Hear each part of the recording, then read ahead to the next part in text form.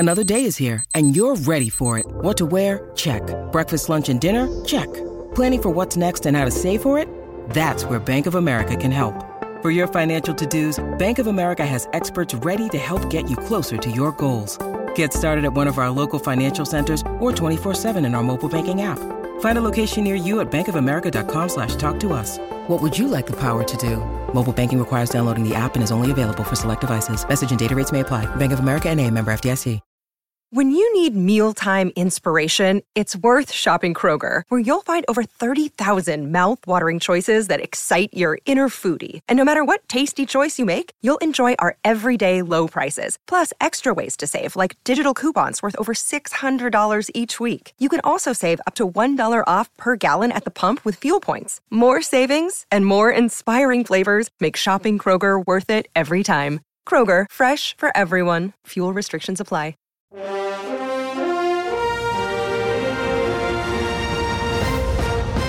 Good morning. Welcome to 49ers in 5, your daily update on everything happening with the team that you need to know. I'm Rob Stats Guerrera. Today is Thursday, November 23rd, 2023. Happy Thanksgiving, everyone. Here's what's happening with your San Francisco 49ers.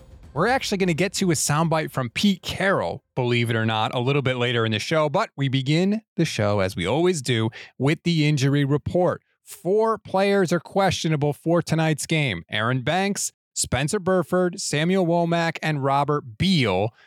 Banks might be able to go. Burford might not, which would mean Banks would slot in at left guard, and John Feliciano would go in for right guard for Spencer Burford. So we'll see how that works, because that may be the starting offensive line going forward anyway. So that'll be interesting. Good news, Javon Hargrave, with his thumb injury, was a full participant, or would have been a full participant if the Niners had an actual practice, which they have not.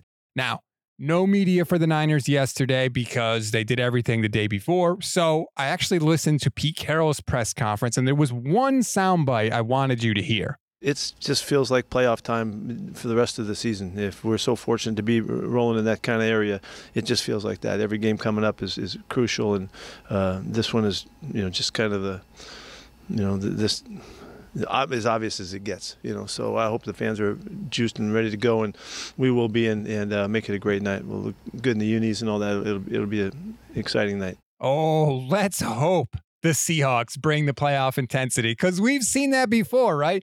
Last time I saw the quote-unquote Seahawks playoff intensity, the 49ers won the game by almost 20 points in last year's playoffs. So bring it on. And look, here are the facts, okay? The 49ers played Seattle 3 times last year. They outscored them 89-43 in those 3 contests. In those games, San Francisco ran for an average of 180 yards per game. This year, Seattle allows almost 120 yards per game on the ground every week. That is 19th in the league. So barring injury, the Niners should be able to run all over Seattle, and you know what that means. Play action passes, chunk plays down the field. And guess what? This year, nobody is better at that than Brock Purdy. 22 of 33 on 20-plus yard throws. That is the best in the NFL. So if everything goes the way it looks like it could go, the Niners should be able to win this game. And if they do, they will control the NFC West. It's a massive game tonight for San Francisco, and there's no reason they shouldn't win it. We always give you one thing to read, one thing to watch, and one thing you might have missed. One thing to read on this Thanksgiving: new safety Jair Brown had a conversation with Talanoa Hufanga after Huff tore his ACL. If you want to hear what he told Jair Brown, click the link in the description of this episode. One thing to watch: me and Levin, we actually taped a pretty much full-length preview podcast last night. It is up and available now, whether you want to download the pod or watch it on YouTube. It is there for you. And of course, we will be live after the game for the Instant Reaction Show on the Gold Standard YouTube channel, on the Gold Standard Podcast Network as well. We will start right when the game ends. We don't care that it's Thanksgiving. We're here for you, damn it. So please join us, hopefully after your family stuff is over, and hopefully we are celebrating a 49ers win. One thing you may have missed: Pete Carroll talked about the health of Geno Smith. Geno is expected to play However, running back Kenneth Walker is not expected to play. So Geno's going to give it a go, but Pete Carroll did say they would be very judicious with how many warm-up throws Geno Smith has. So that tells you the state of his arm. Can he finish the game? We don't know. It'll be very interesting to watch how that situation unfolds. That's a wrap on today's 49ers in 5. Please rate, review, and follow the Gold Standard Podcast Network. Again, join us for the instant reaction show after the game. Enjoy your Thanksgiving with your friends and family, everybody. Be happy, be healthy, be safe.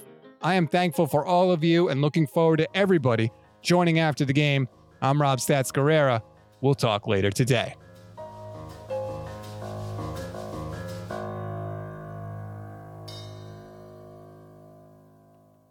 This has been a Gold Standard Podcast Network production, part of the Fans First Sports Network.